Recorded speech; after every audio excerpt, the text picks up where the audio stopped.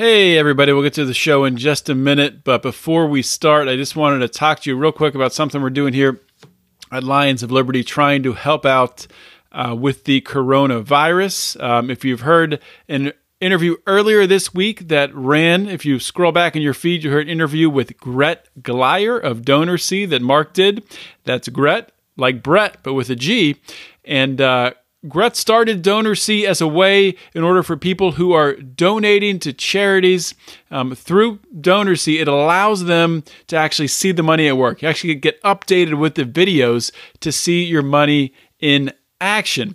And what DonorSee is doing with their coronavirus initiative is they're going to be helping people in the poorest parts of the world deal with the coronavirus. So what we're doing at Lions of Liberty is we are giving 10% of our patron money, of our Lions of Liberty Pride dollars, which we thank our generous patrons so much for supporting us. We are turning around and trying to help out with this crisis. So if you'd like to be a part of it, if you're not already, we would love to have you in our Lions of Liberty Pride.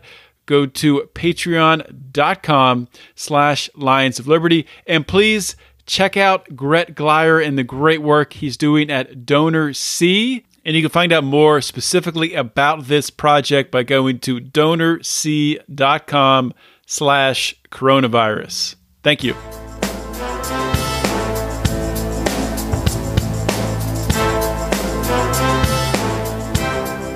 Welcome to Felony Friday, a presentation of the Lions of Liberty podcast.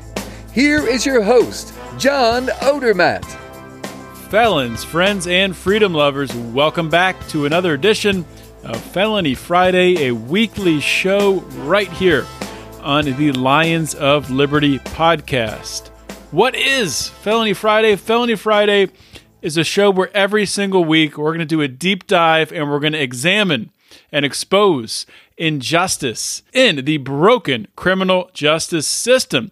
Now, if this is your first time listening to Felony Friday, your first time listening to any of the shows we have here on Lions of Liberty, sit back, relax, enjoy the show, put your feet up. If you're driving, please don't put your feet up. But if you've been back several times, if this is a regular habit of listening, why haven't you subscribed? Or maybe you have subscribed. Thank you if you subscribed. But if you haven't, please do so. Whatever podcasting app you're listening on, please just scroll up to the top there, punch that subscribe button, and you'll get every single episode of the Lions of Liberty podcast and of Felony Friday delivered to your little listening device. And also, if you really enjoy what you're hearing here, please think about giving us a 5-star rating and a review on Apple Podcast, especially if you listen there, because it helps with the algorithms and all that crazy stuff. Without further ado, let's get rolling with today's show. Today, my guest on Felony Friday is Andy Williams Jr. Andy is a licensed Baptist minister. He's a social entrepreneur, an activist, and a libertarian candidate for president of the United States. Andy is a guy who he's had a tumultuous past. He's made some mistakes, like so many of my guests have made mistakes, has paid a price for them. But with Andy, he wants to make sure to use those to fuel his fire in his quest for justice. Andy, welcome to Felony Friday. Thank you. Glad to be here. Yeah, well, thank you for coming on the show. I'm looking forward to getting to talk with you and for my audience to get to hear your story. I've had a couple listeners of my show reach out, and I guess they heard you speak, maybe at libertarian conventions across the country, and they said, you got to get this guy on. You got to get his story out there. So I said, all right, let's do it. And so I'm excited to learn more about you. And as we were talking about in the pre-show, really where I like to start with people is just for everyone to really get an idea of, where you're from, where everything started for you. If you could just start out by sharing with my audience a little bit about, where you grew up, your background, what were your early years like? I grew up in Aurora, Illinois. It's the second largest city in the state of Illinois, next to Chicago, which I don't, look at Chicago. I don't know if you really call that a big thing, because Chicago is in its know, it's its own city, its own self, several little cities in Chicago. But I grew up in Aurora, Illinois. Was born October 10th, 1972. And my parents, my dad and mom, separated when I was 2. And my dad started dating this white lady, German lady, Bridget Williams, my stepmom. And so for about 10 years, I was raised with her. So I had a middle-class home. She worked at a factory, and my dad owned his own construction business. My stepmom was a disciplinarian. You know, she was the one that made sure schoolwork was done, chores were done, and she was the authoritative and the disciplinarian. And the way that I was disobedient brought on what I would call a severe punishment, and in today's time it would be child abuse. But I look back and just say that's what she did based on how she understood discipline and love. You know, a little rebellious little child, which I think I was more curious than rebellious. But then they went on to have 2 children, two younger brothers, and I had 1 older brother. And my childhood, for the most part, was great, other than being on punishment. And when she left when I was about 12 years old, I got involved in gangs. I didn't have no accountability to have to be home after school, homework. You know, my dad being an entrepreneur, owning his own business, I learned his schedule, like what jobs he was working on. And me getting involved in gangs wasn't like something I got jumped into or nothing. I just started hanging out, walking home with the black kids, and just wind up being guilty by association. But in grade school, because that was middle school when I was being able to actually pursue my relationship with the gang members, the black ones, because in grade school, all my friends were Hispanic. They were Latin Kings and Deuces. And I looked up to them because it was cool, you know. Like, I went to a predominantly Hispanic grade school, and my stepmom wasn't having it. So, you know, no matter what I would try to do, she was, you know, that watchful eye. Oh, nah, I don't know what you're up to, but nope. But take the shoestring out of your shoe. You know, I tried to use the color dye to make a green shoestring. And she was like, no. But when she was no longer there, you know, I just started hanging out with the gang members. Was that pretty? I mean, was that pretty common for you know, for your friends and, you know, the rest of the kids you're going to school with to be in gangs? Or I say it was half and half, because I had a best friend, Jonathan Hughes. He had a 2-parent household, and we were both smart. He didn't do nothing with gangs. I just thought it was cool, you know. I don't have the story that said I got involved in gangs for protection or nothing like that. If I would not have went to the middle school Waldo, I would have wind up being part of the Latin Kings or the Deuces, because the school they predominantly went to was a middle school called Simmons. And one of my friends, Dennis Evans, who wound up getting murdered, you know, and right after middle school, I think like the beginning of high school, he was a black kid, and he joined the Latino gangs. And I think he had a single family house. I know he had his mother. I don't 100% remember. But then a lot of my friends that were black that went on to that school, they just joined the gang. That was the culture. That was the neighborhood. That was the environment, you know. So, and some of the Latino gang members, they had 2-parent households. So it wasn't like, you know, again, I can't speak for them personally. I just know how I look back now and see all that. It wasn't like we had broken families or something like that, at least not from the outside. I just think when you don't have, let's say, a Boys and Girls Club, or, you know, certain extracurricular activities that nurture the creativity in young kids, you know, I think if I would have went to a Montessori school or something like that, where I'm allowed to think independent, who knows? I would I don't know what I would have. I would have been exactly what I am now because I'm independent thinking now. So yeah, well, I think like a lot of people, probably a lot of libertarians. It's kind of, at least for me, it was, it's kind of ingrained in you from an early age that I was never interested in the, the topics I was learning in school. I mean, there was a little bit here and there, but, thinking about other things, thinking about ways to be creative, and probably you the same. Maybe, the gang was sort of an outlet for you. Yeah, I do think so. When I started hanging out with the gangs in middle school, I became, I was already stealing little stupid stuff all the time. And then I would always watch people, and learn people. And then I would see the older guys, drug dealers, whatever, listen to music and stuff. So I would go complete tape orders for them. Like, man, I got, 10 tapes for $50 or something.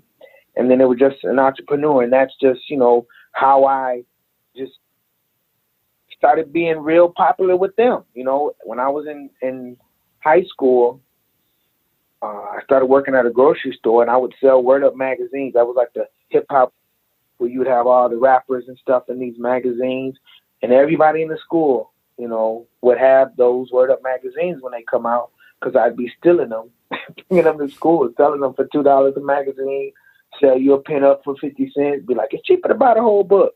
I just want the pin up, Andy. So that's just what I would do. And then when I would get suspended from school, I'd get to hang out with my dad in his construction business. So he would always threaten to, I'm going to discipline you. But he followed through twice, but he hardly ever would follow through. And one time in 8th grade, he spanked me in school. It's a concerned parent. Man, I'm like, but the old school know me, Dad, don't. Embarrass me. I was embarrassed. Yeah. So eventually you ended up dropping out of high school, right? Yeah, I flunked in 9th grade. And so when I went back, which would have been my sophomore year to freshman year, I didn't have like all 9th grade classes, but I had a 9th grade homeroom, and that was embarrassing to me, because I knew, like, I'm way more smarter than that. I just was like, no, I'm embarrassed. I don't want to do this. So I was like, forget going back to school. I'm not doing it. I just had to figure out how to lie through my dad, and that only lasted so long. And then I wound up just moving out because he kicked me out, which he didn't. I mean, I just slept in the garage at my friend's house. That just became another avenue for me to just start stealing to support a lifestyle of fancy clothes or, what I thought was in, But I also would cut grass on the side, shovel snow.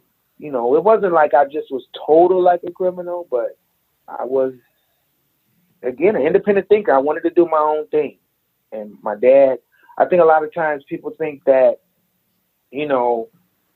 if you don't have a dad, that's what leads you astray. No, I had a dad, I still do. I just was disobedient.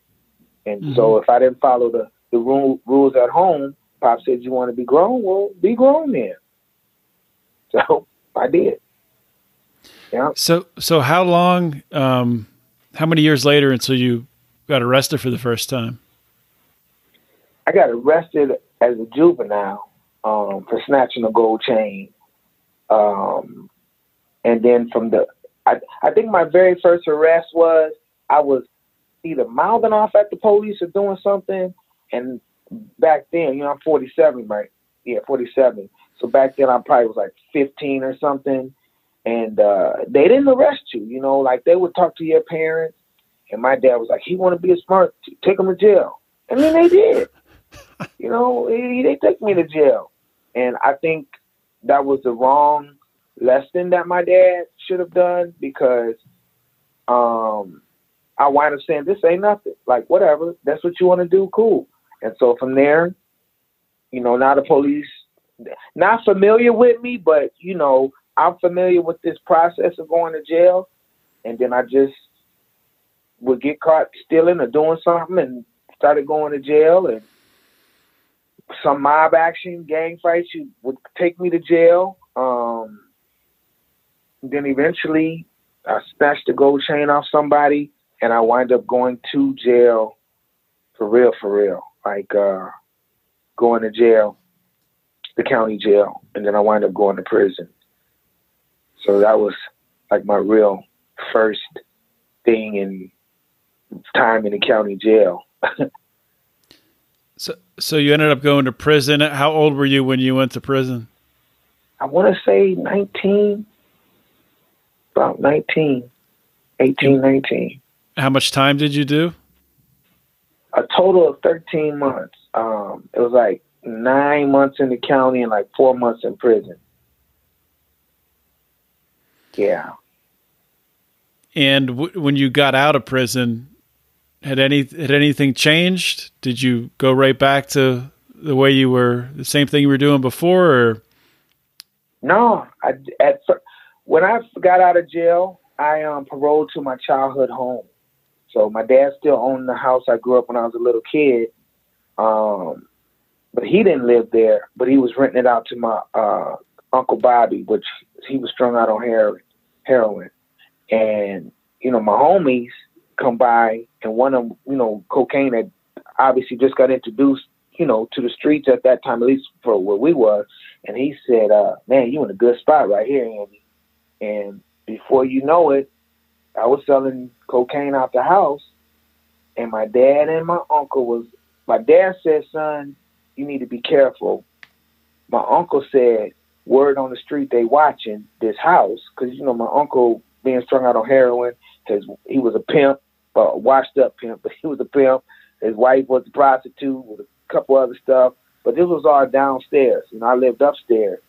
And I wound up getting raided 3.5 months after getting out of jail, and went back to the county jail. Was on my way to prison for like 6 to 30 because they raided my house and caught me with an ounce.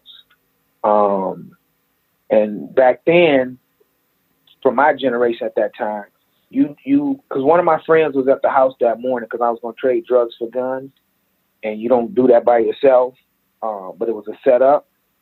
So when I got arrested, I basically confessed, like, hey, dude, didn't have nothing to do with it. I found the drugs.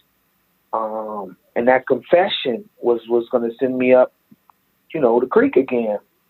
But the judge gave me a law library pass, and I spent about 7 months in that law library. About 6 months in the law library, and wind up finding a way to beat the case. Took it to a bench trial and won in a bench trial. Beat the case. You beat the case defending yourself? No, I had a public defender, Bruce Steinberg, but we would bump heads because I'm still an independent thinker, and when I read something that applies to my life, and I say, "Whoa, this will work," I got the statement suppressed.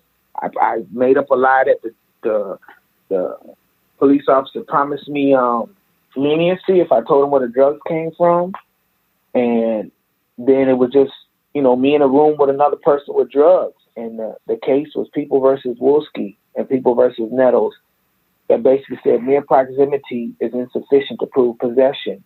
And it was a Supreme Court case from the 60s, I believe it was, one of them. And when I gave it to the public defender, he was like, you know, you're doing good work and everything, but this is an old case. Okay.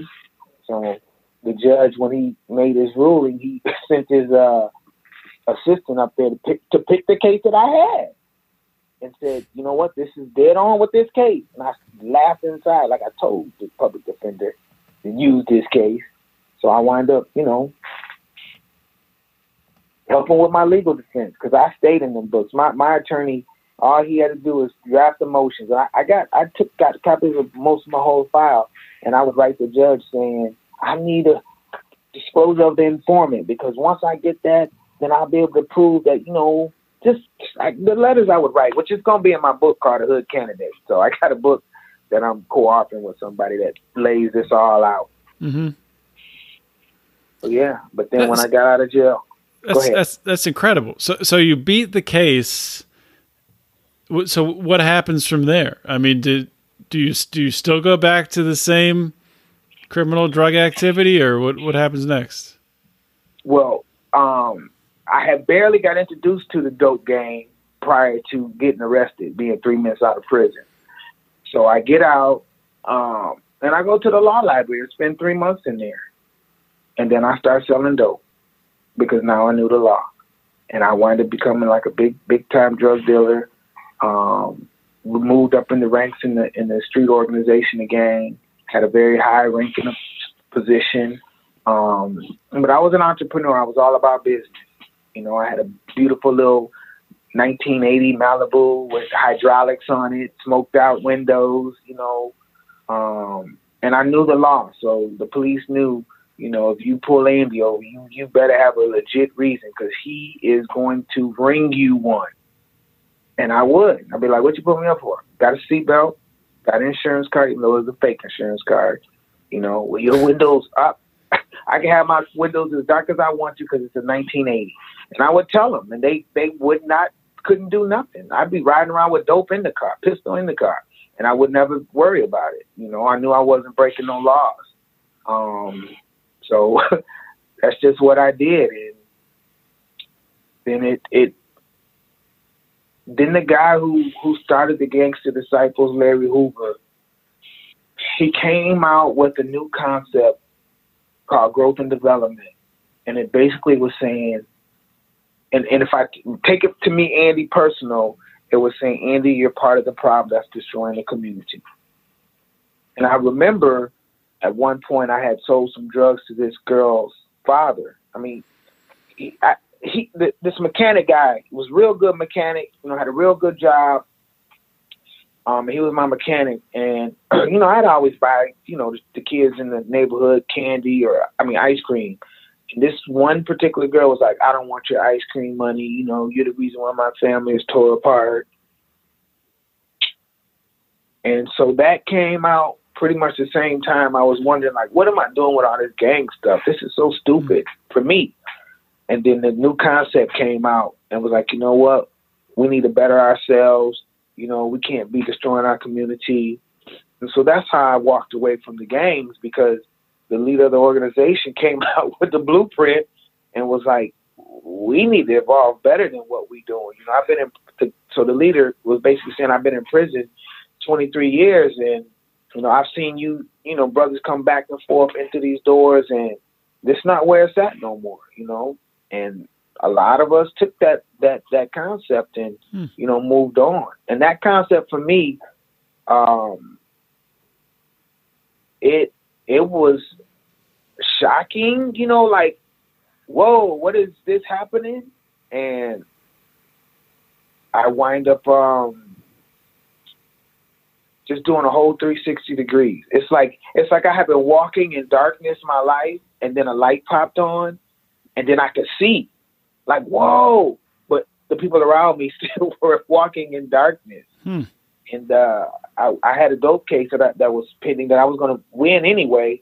And I went to court one day and basically I told the judge, you know, this is modern day slavery. What you're doing up here, you're just like the slave master. And they locked me up in a mental health center for 6 months, you know, for pissing the judge off. Because I got the whole record. And, you know, it was nothing wrong with me. I just was, you know, as I would say, an angry black man. Like I wasn't a man, I was a boy. I was just angry at, you know, the system around me. And there was nobody, you know, at least that I felt could understand what I was seeing in life other than Larry Hoover and Oprah. The only two people. And John F. Kennedy, because I went to the library and would read books about J. F. Kennedy and Martin Luther King. And I just started reading a lot about history at that point. So they locked me up. And then when I got out of jail, when I got out that mental health center, that's when 100%, I'm going to say 90%, my life changed. I'm like, I'm not doing this life no more for real. Mm-hmm. That's hard to do. Like you were saying, you're walking, you know, your eyes are opened, and that doesn't mean that everybody, all your friends and your family, everyone you're hanging out with, doesn't mean they're experiencing the same thing. So that's hard to change. How did you get past that hurdle? How did you, you know, not get sucked back in? Because it really was my spirituality. You know, as a little kid being on punishment, I could only read my book of Bible stories that the Jehovah's Witnesses would give. So I would learn all the little Bible stories. And then when I'd be on punishment, because I was an altar boy growing up, and I also do sign language with the church. And then so when this thing, went around, happened to me, I was able to draw back on the roots of my spirituality and go back to Christ, go back to God, and, walk in this faith walk that I had before. And so between the faith walk and the vision of Larry Hoover, I just tended to outshine a lot of people around me because of my understanding that I feel was just natural. Like, it's just something I was born with. And it has a lot to do with my dad's example. I will say, my dad, he has a lot of faith, and he knew how to provide. Like, he knew how to, work. So that's just what I went to. And then a lot of my friends in '96 was getting killed too. Like, my ex-wife's brother got murdered in front of the house. The friend that introduced me to the dope game, he had got, murdered. In fact, '96 was probably like 28 murders. And out of those, at least 12 of them was my friends, like close friends.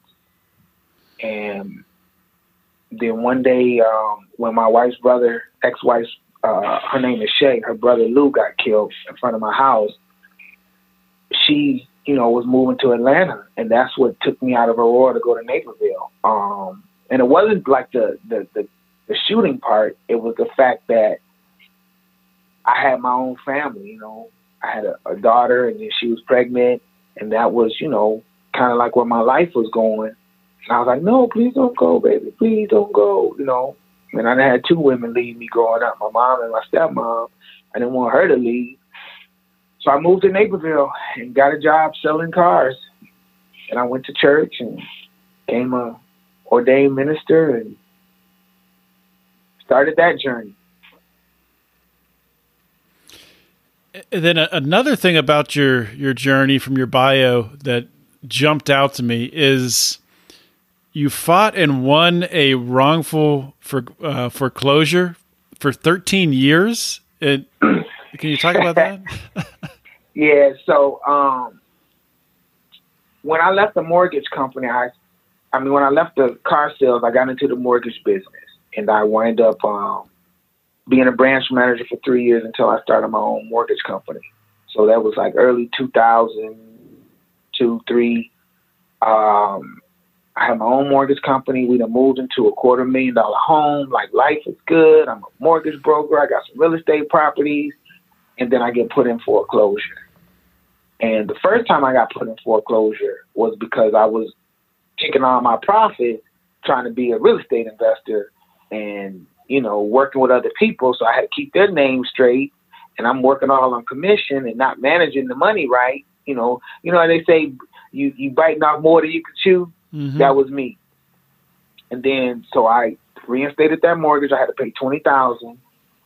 And from reinstating that mortgage, getting back on track, the servicer was letting loans, started stealing, misapplying my payments, forced placing insurance on my loan. And I would be late, like 3 weeks late past the grace period, but never 30 days late because the mortgage was in my dad's name, in my Shay's. And so they filed a foreclosure. And the reason why I started fighting, because I knew I could beat it because I wasn't behind on my payments. I had the paperwork to show I had made all the payments, and the numbers my records didn't add up to their records. It's because I didn't want my dad to know I had foreclosure on his credit. Because Pop's got like 700 credit score. Like, this was if he found out, it was going to piss him off. So that's where the fight started coming in. And then I just started uncovering a whole nother scheme. And they originally dismissed the foreclosure case. They went for summary judgment. And I, hit the books. I got experience going to the law library from back in the dope case days. And they wind up dismissing the foreclosure, only to bring it back up 2 months later. Now saying I owe like $40,000 or something. They add all these extra fees and stuff on there. And then I just fought. And then I learned all about mortgage servicing fraud, securitization. And the truth is I won the foreclosure case in the fact that I helped over 200 people. I lost in the foreclosure case because the judges were not ruling according to the law. Like, my research took me across the world. I was talking to people from Good Morning America, Catherine Porter at the University of Iowa. She was a professor. I had went to Florida being part of conferences. Like, I met so many people about this stuff, advocates, activists, and I wind up moving out of the house because when I had wind up going to school to learn more about the law, to tell the judge, I'm going to show you I can win, because I had a settlement conference with her. She said, I don't ever see people winning, your best bet is to try to, work this out. I'm like, I'm not working this out with no criminal. I mean, I didn't say that then, but that's exactly where I was at. Like, they did wrong. They got to be held accountable. So I went and got a bachelor's degree, and during that time, one of the professors was a lawyer, and he wound up hiring me. And the same time he hired me to work in his law firm was the same time one of the clients I was helping in foreclosure had got evicted.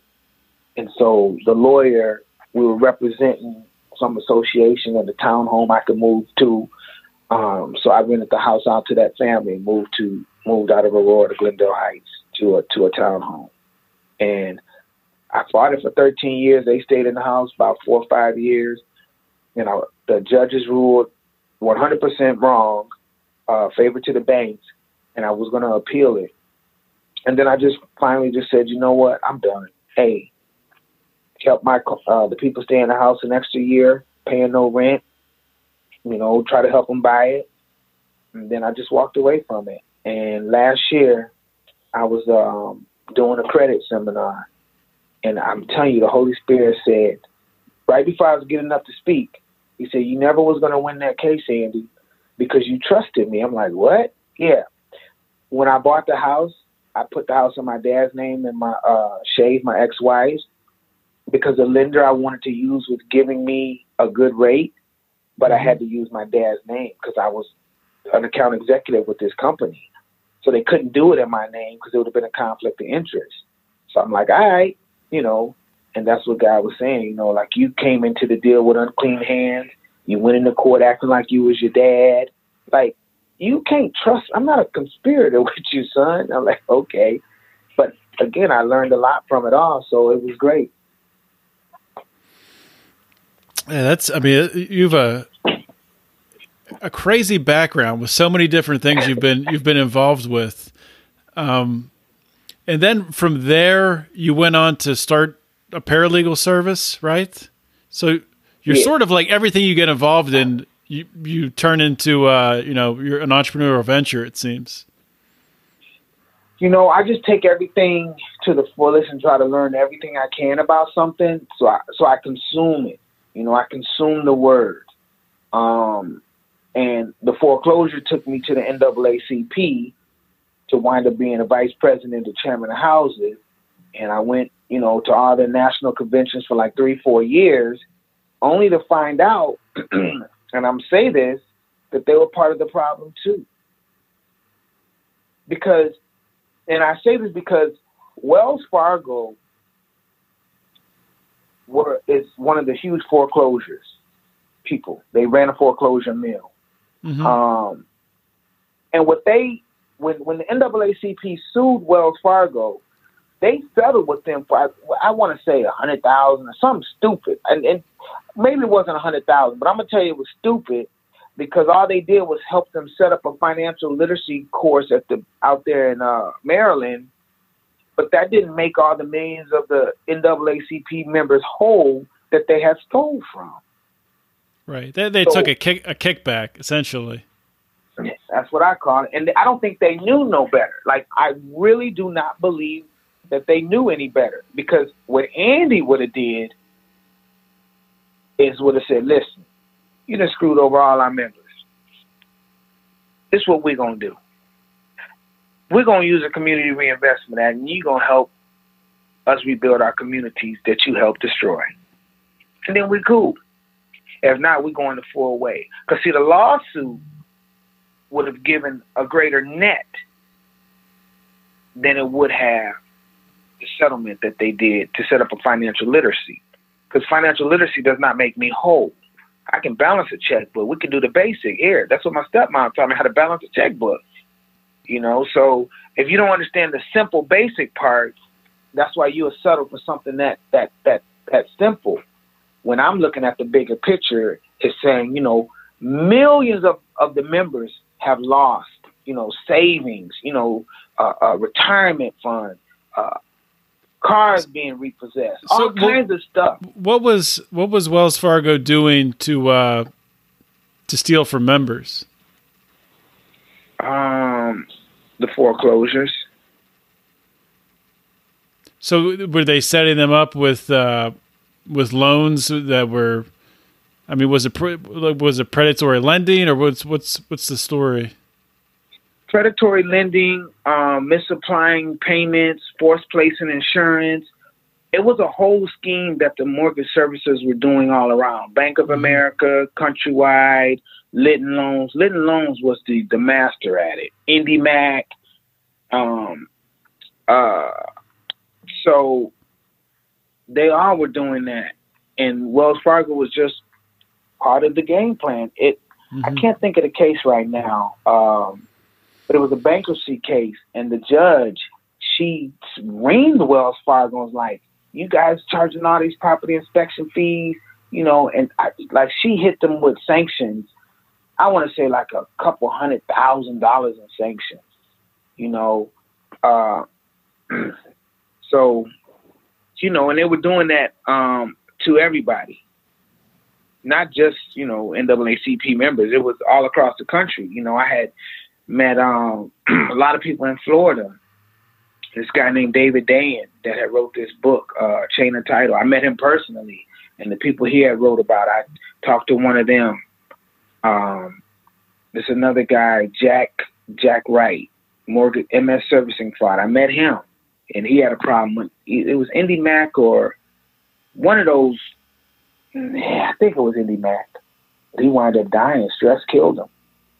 Wow. Just you see, when you're fighting for your rights and your life, and again, this is what libertarians know about. Like this is what we are.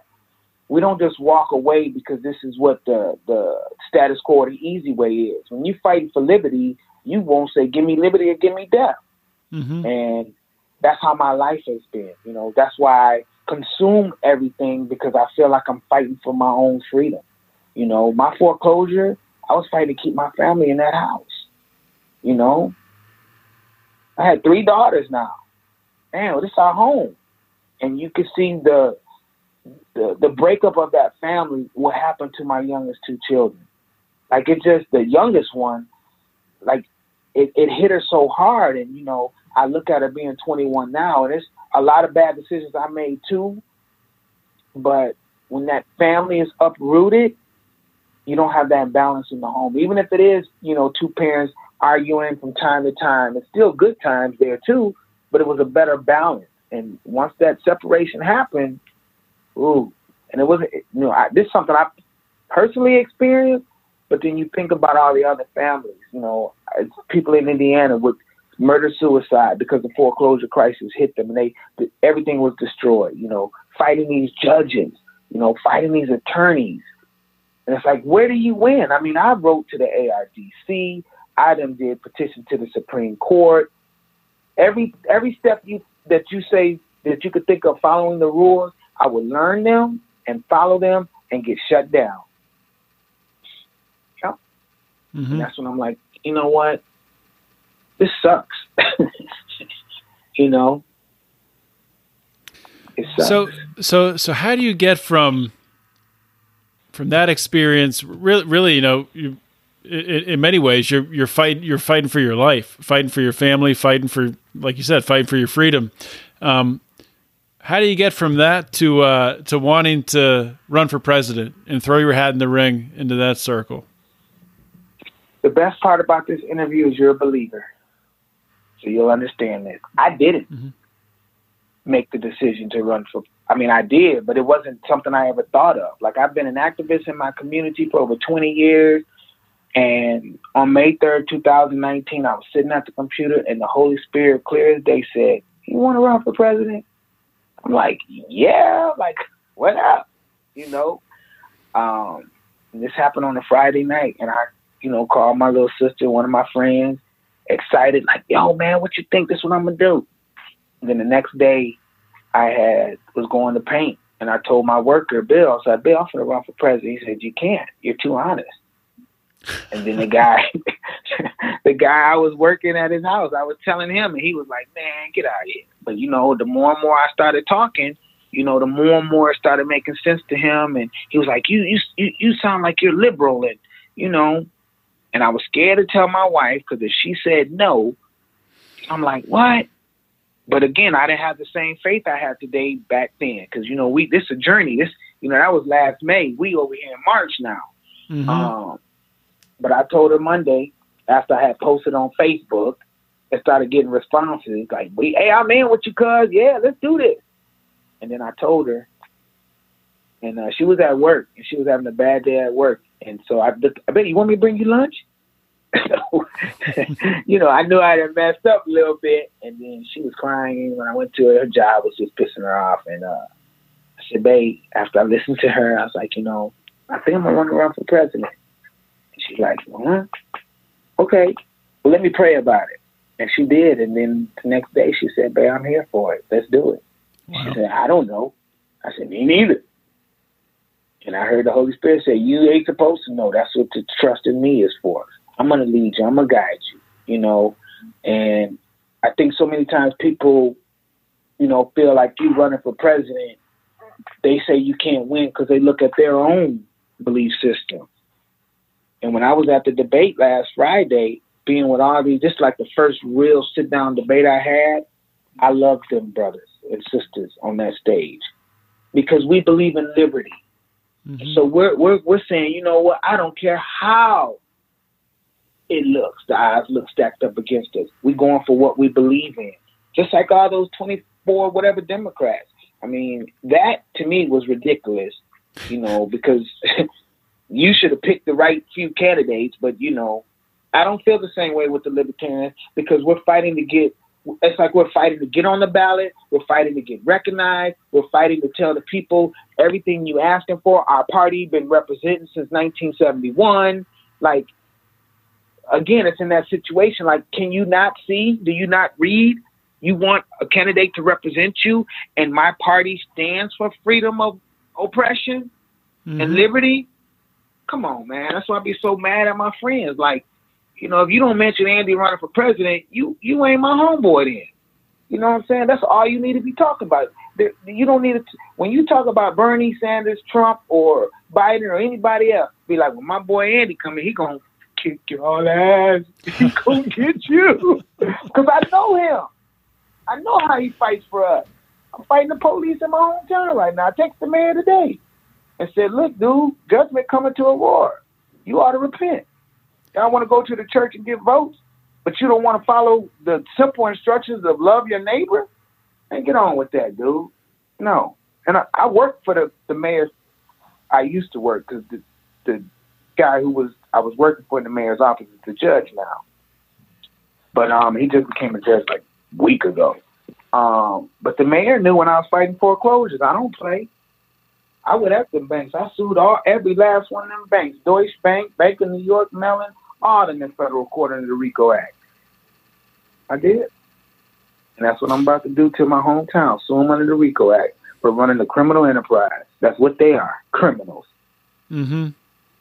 It's interesting with you talking about, talking to your friends about supporting you, talking about you running for president, and they're talking about Bernie Sanders or whoever else.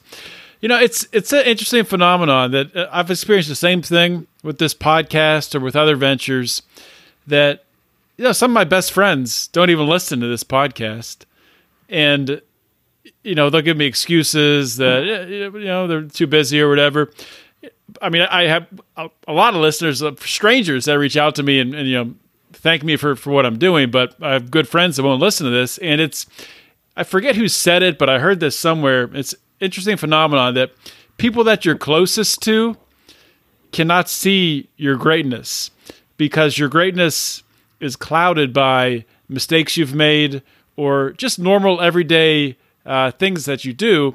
They see that stuff, and people are so far removed from the celebrity of politicians, from a Donald Trump or a Bernie Sanders or Joe Biden or whoever. They only see, their best, well, maybe not all the time, but ideally, most of the time you would see a candidate like Donald Trump or Joe Biden or Bernie Sanders or whoever, these politicians, you just see their best side on TV, and you're not close to them, so you don't see all their, their inefficiencies or their poor qualities, things like that. So it's an interesting thing. Right. But it doesn't bother me. When I feel like when God calls you,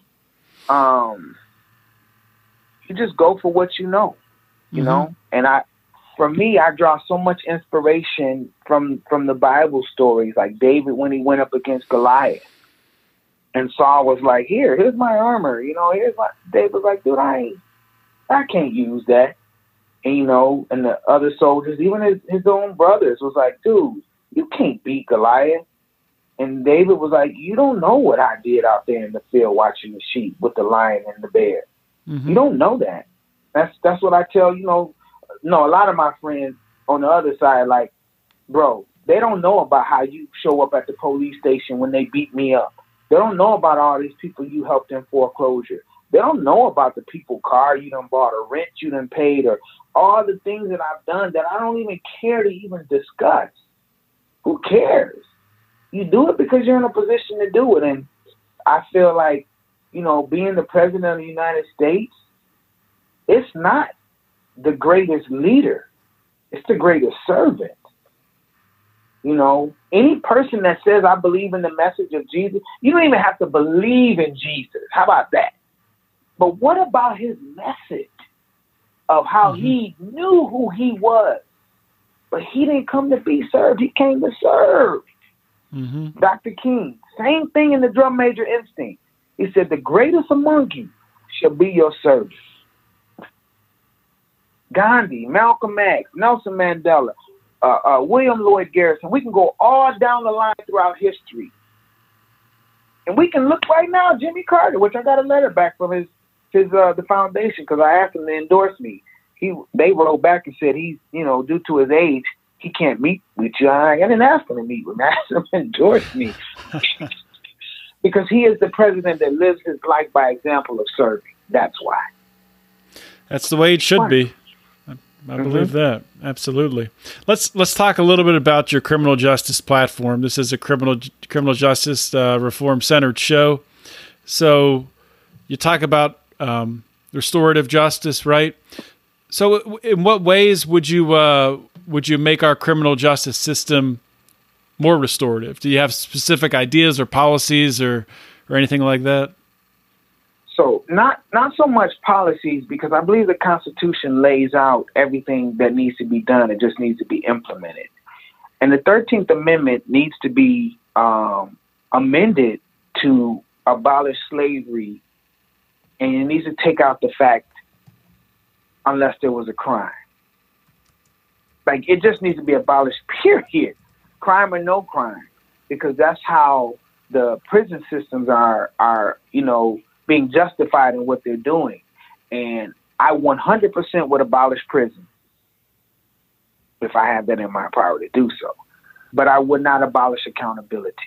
Mm-hmm. Meaning I need to put you in a reformatory school. I don't care if you're 80 years old. You do something that harms somebody or take somebody for something, I need you to sit in time out until you figure it out, repent, that's what we say in the body of Christ, or be reformed, renew your mind. And we know you renew your mind because your parole agents will be former offenders. So we know, but also not just former offenders, because I think you need both people. Like, you need the individual that's never committed a crime, that just knows straight by the book, hey, and then you need the one that has redeemed himself, because the two together will bring the wisdom, like Solomon would have. You got to have that balance. So, when I look at that, I would decriminalize all drugs. No, you're not going to go around here selling no kilos, think you're okay with that, because that's not for personal consumption. But what we can do is take a vocational school and teach the natural medicinal purpose of the poppy, and then that's how we'll heal people from the coronavirus. I'm just saying. I'm not saying that's the real solution, but I'm just saying. Hey, it might be. I don't know if anyone's tried it yet, but yeah. If you use the natural plant of what the Creator created stuff for, the natural resources, before man came in and tried to be God. Because that's what I think. Man tries to be God, and I'm going to lock you up, I'm going to punish you. And God ain't never said nothing like that. He never did that. He said redemption, reconciliation, forgiveness, as well as accountability, because the Lord chastises those who we love. So we need a little chastisement when you're disobedient. But I'm not finna try to, be so cruel and unusual and violate the 8th Amendment and give you 6 life sentences and think I have the ability to put death penalty on you. No! You don't have the right to choose to put somebody to death. What do you say to people, especially, with you being a Christian, because I know there are, and I'm sure you've met them, there are a lot of Christians who are pro-death penalty. What would you say to someone like that? I would say, show me in the scriptures where it says, kill your neighbor. Just ask them. Mm-hmm. Because last time I heard it says, love your enemies, do good to those who do bad to you. Love your neighbor. Any neighbor. I don't care what neighbor it is. You're your neighbor? Right. So how can you say you love God whom you've never seen, but the neighbor you see? And I give them the Good Samaritan story. Hey, what about that story? Show me anywhere in there, that God is saying, eye for an eye still. Take somebody's life. And I don't even know if God said it then. I think the red letters give us the best story about what really was being said. Because I have a whole interpretation about how man do something and say, well, I did this in the name of God. And God said, listen, I'm the Lord thy God. I don't change. I ain't never told you to murder nobody. You out here causing wars, blaming it on me, and now the people think I'm a murderer. I am not. So no, I feel like a lot of people read the scriptures and don't even understand the message. It's a message of hope, redemption, and love. And these stories are there so we don't repeat them. Because I know I did. David, adulterer, man, I was like, let me do what David did. I'm do the same thing.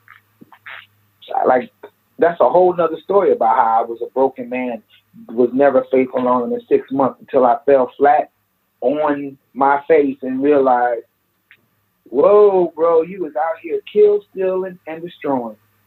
John 10:10, I was the enemy. I was the thief. That's what I was. So I've admitted. Yeah, but I overcame that. I conquered that. Mm-hmm. So it's, my past is where I'm free from. So I share it openly so somebody else can get free. And I've helped more people that I can even talk to. Because it's not like I got to keep tabs on it, This campaign for presidency, here's the difference between me and other candidates, and not libertarian candidates. My message is going to be the same November 4th as the same it was November 2nd. Because I'm about my Father's business. So it don't matter to me. It's whatever the Lord's will is. Now, I feel there's things that I need to do, but since God called me to this campaign, I tell him, you handle the campaign. I'm going to seek ye first your kingdom and your righteousness. You take care of the campaign because you asked me to do this. Now, I'm going to do what I got to do. I'm going back to paint now because my bank account was short, just about bankrupt, trying to run for a campaign, and God said, this is not what I asked you to do. You're right. And since I started following the Spirit lead, then now the door's been opening up, and I've been getting donations to supply the needs. Like, no, I don't need a huge bank account. What I need is to understand what the scriptures say when God says he take the foolish things of the world to confound the wise. I think I could have won the campaign for president with less than $5,000. That's what I think I could do. Why? Because I have the most unique story. That's why. Mm-hmm. And I got a song coming out, The Hood Candidate, the book called The Hood Candidate. Everything that I had started working on years before, it's all coming to pass right now. Because now I don't have no other choice.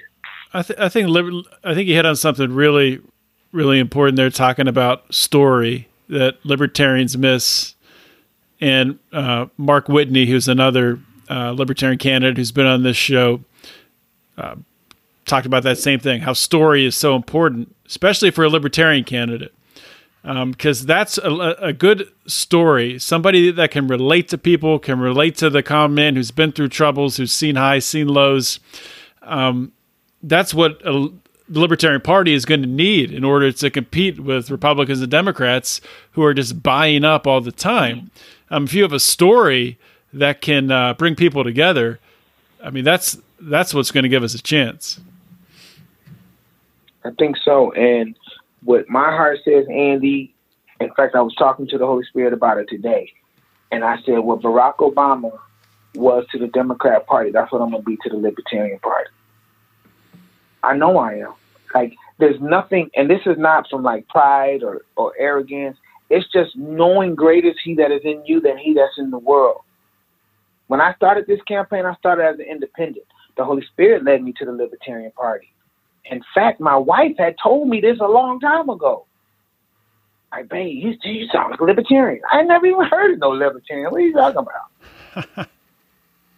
Yeah, and my wife is Puerto Rican. How about that? And Puerto Ricans can't vote. Like, the whole campaign, just the way I look at it, because my two little brothers that I talked about, one was gay, committed suicide. The other committed suicide on an opioid overdose. Those are personal things to me. We don't debate about why I care about, human rights. Mm-hmm. You have the right to choose whatever you want to choose. Not only is that scripture, because it said Joshua 24:15, as for me and my house will serve the Lord. You do whatever you want to do in your house. But that's the same thing the libertarians say. Maximum freedom, limited government. Get the government out of your business. They need to stop trying to govern you. That's it. The government should be there to aid and assist the people, not to control the people. They don't have experience. If I was the governor, president, or governor, anybody in that position right now with this coronavirus, I know how to make a decision that works for all. I knew what it was like to have hundreds of thousands of dollars, and I knew what it's like to have no dollars.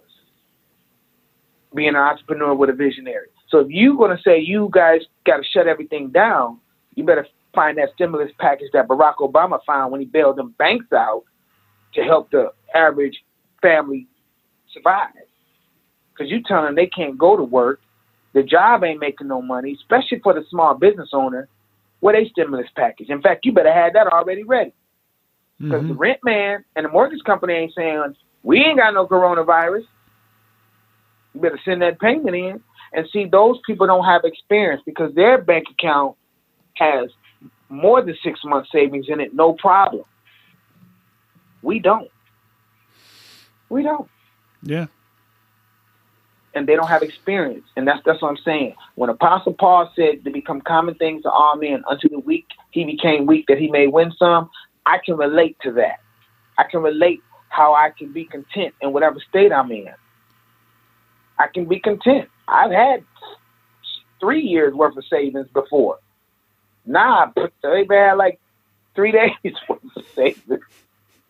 But I ain't worried about it. I got a patent that's approved. I'm working on the automotive industry, resurrecting, the old cars, Model Ts and things like that. Having them, I met a biochemist online today to see how to have cars run off hemp fuel and how cool would that to be to have a Model T? Because wasn't that Henry Ford, and he made a Model T that was completely made out of hemp? Yeah, and I don't know if it was that. Maybe it wasn't a Model T, but yeah. But I know he started out with the hemp, but it was another guy, Mr. Patterson, was the black guy that invented the Model T Ford before Henry Ford. And see, this is all documented. So, and I the reason why I bring that up is because of this. The black people, which I don't really like saying black because it's not a nationality, but let's just say that, they keep saying, well, we want a bailout package. We want reparations. And I'm saying, look at your history and you will see hundreds of people overcoming Black Wall Street, millionaires, and didn't get a bailout. Now, if you want the land that was promised after the Civil War, the 40 acres, that's great, because I know how to implement that, which is part of the criminal justice reform. Because if you go into the disenfranchised community and say, give us the ghettos, I don't want no government assistance in the ghettos no more. And you take a person like Jay-Z, Nas, or Queen Latifah, who has a affordable housing blueprint project in New Jersey she already built, and you turn the ghetto into sustainable housing, energy efficient, and help those people with a 3-year, 5-year, 7-year plan. Now they can pay limited taxes on the land that they owe, no longer dependent on the government, and now they become self-sufficient. Now you teach the trade vocational. They can build their way up out of poverty. And what's more better, owning the land or getting a check that you don't even know how to balance in your own checkbook now? Which one makes more sense? The land. Yeah, that's what it would take. Yeah. And I know it's possible because the Native Americans did the same thing with the reservations. So now, and then the police officers, because criminal justice reform deals with the police. If you're not living or in this community or within a 5-mile radius, don't police our community, because I want to see you at church. I want to see you at the movie theater. I want to see you at your grocery store. So now we have a relationship. Mm-hmm. So you know when little buddy over here, Laquan McDonald, is high off drugs, you're not going to shoot him 16 times. Because you see what he's going through at home, and you might want to be a mentor to him, as opposed to being an oppressor to him. Simple. But if you don't know me, you can't relate to me, you're just going to do what you see is the easiest way to do something, because it's a self-hate. It's something embedded in us. If you love yourself, you would never want to harm another person unless you have to defend yourself, which is libertarian principles, and it's definitely God. God say, the scripture say, turn the other cheek. That's what Jesus' job was. You're not finna come over here and try to rob me, rape my wife, and say, well, you said you was a Christian, turn the other cheek. You see how quick I turned the cheek. Come over here with that mess. Samson gonna raise up on you. We're not doing that over here. And I make it plain. I love my family. I love my wife. I love any human, just like I say at any other time. If Donald Trump came to the hood and got lost and my buddy saw him and thought they was going to jump on him, oh, no, I'm riding with Trump. Because he's a human. That's why. And it was only 10 years ago, maybe less than that, where Donald Trump was named in rap videos, and he was people wanted to be like Donald Trump, but not anymore. I'm not saying that that's right or wrong. Right. I'm just saying it's a fact. Right. But Andy, I want to give you some time here, and thank you first of all for being so gracious with your time. I originally told you 40 minutes. We're going on past an hour now, but I definitely want you to plug your website where people can donate, where people can volunteer, where they can get involved with your campaign. My website is www.awj2020.com. awj2020.com. That's my Facebook page. That's my Instagram page. We're updating the website daily, but there's a donate page on there. Gives you my background, my 3 platforms, which is human rights, criminal justice reform, economic empowerment, to make America great. It's real easy. Follow the golden rule. That's general across the board. Do unto others as you would have others do unto you. And that's how you would make America great. Real simple. Mm-hmm. It's the simplest way. How are you adjusting your campaign now with obviously limited travel with coronavirus, bunch of conventions, maybe all remaining conventions, state conventions have been canceled? Well, honestly, like I said, that's God's problem. Mm-hmm. He called me to do this. So I can just say, God, whatever your will is, let it be done. I got a letter Sunday from Jimmy Carter. I got a letter back today from T.D. Jakes Ministries. I have a huge letter writing campaign. I wrote to Anderson Cooper, Ellen DeGeneres. I wrote to Oprah's magazine, which Oprah, I'm going to get feedback from her at some point. Because back in 2005, a book called The Dream Giver by Bruce Wilkinson. The book changed my life. Like, I probably ordered well over 1,200 of these books, and I would give them away. You know, that's one of the, I would always buy books that inspired me and give them away. I negotiate the price in bulk. In fact, Billy Graham's daughter worked at the bookstore when at the Molten Up Publishing, whatever it was, and we talked, like, boom, and that's who was the one, and I got the books for $5, cheaper than Bruce Wilkinson. The author didn't even get them for my price. I'm a negotiator. And I sent Oprah Studios back in 2005 Christmas, I believe it was, 510 of those books, and I got the card that was sent back from them saying, we received your books and we love it. Oprah and the staff loves the book. That book, the reason why I sent it to them is because Oprah, like I said before, she inspired me, especially in 1994 when she had the Ku Klux Klan on her show. And she said, I learned from them this day. I'm like, what? But those are the things that inspire Andy. You know, when it's something that seems out of the norm and you're, quote unquote, praising that, I want to know where that comes from. What's up with that? And so I don't know her personally, but her platform and what she's accomplished and overcame, I love that. You know, she's inspiring to me. You know, she just is. Yeah, just like Jimmy Carter. I wouldn't be surprised to see Oprah running for president in 2024. Yeah, I don't think so. That's not her calling. Yeah, I watch. Like, I watch a lot of people, you know, enough. I got my favorites. Oprah's one, and she talks about her calling. That's not her calling. She's where she needs to be at. And that's why I feel like to connect with her, you know, Jay-Z, it's certain people that know who they are, their calling, they're like, that's Andy's calling. So we'll support him, because when people know who they are and what they want out of life, they can identify when somebody else has the same calling. So it's like, no, he's really called to be the president. Like, I am 46. You know, this, like, we're not going to debate about what I believe God called me for. And that's to be the 46th president of the United States. Now, guess what? I'm the 46th president of the United States because I self-declared it. Now what? How about that? I like it. Yeah. Andy, thank you so much for coming on the show and for sharing your story. But just as importantly, for everything that you've done in the past and continue to do in your community. So you are a true testament for what a libertarian should be, in my opinion. Because a libertarian, you know, there's a philosophy, and then there's the action, and you're taking daily action. So thank you for that. No problem. We got to do what we got to do by any means necessary. So, yeah. I don't say give me liberty or give me death. I say give me liberty and I have life. Because we ain't talking about death. We only talk about life. Now, that's it. We only talk about life. We don't even talk about death. We don't control death. Mm-hmm. We make choices, and I choose to live. Amen to that. Well, thank you for coming on the show.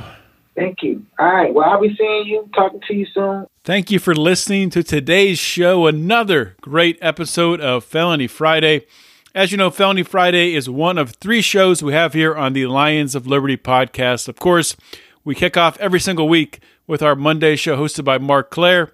It's our longest running program, our flagship program, where Mark interviews leaders in the Liberty movement.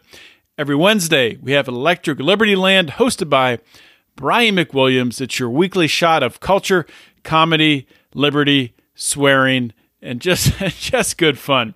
Check that out. You can get all 3 shows by subscribing for the great price of $0 per month. You get everything that we have here. So please check everything out. And if you like it all, please consider supporting what we're doing here at Lions of Liberty. A great way to do that is by joining the Lions of Liberty Pride. You can do that by going to patreon.com/Lions of Liberty. Another great way of doing that is by following, liking, sharing our stuff on Facebook, Instagram, or Twitter. You can find us on Facebook at facebook.com/Lions of Liberty. On Instagram and Twitter, we are at Lions of Liberty. and the discussion forum where all the greatest and brightest minds go to talk about politics, liberty, everything that's happening in the world today, current events. The Lions of Liberty Forum on Facebook, which you can find by typing Lions of Liberty Forum in the search bar at the top of Facebook, clicking search, comes up, say you want to join it, answer a question, bam, you're in, and the rest is just going to be a great journey for you. So check that out. That's all I have for today. This is John Odermatt signing off. Always remember to keep your head up and the fires of liberty burning.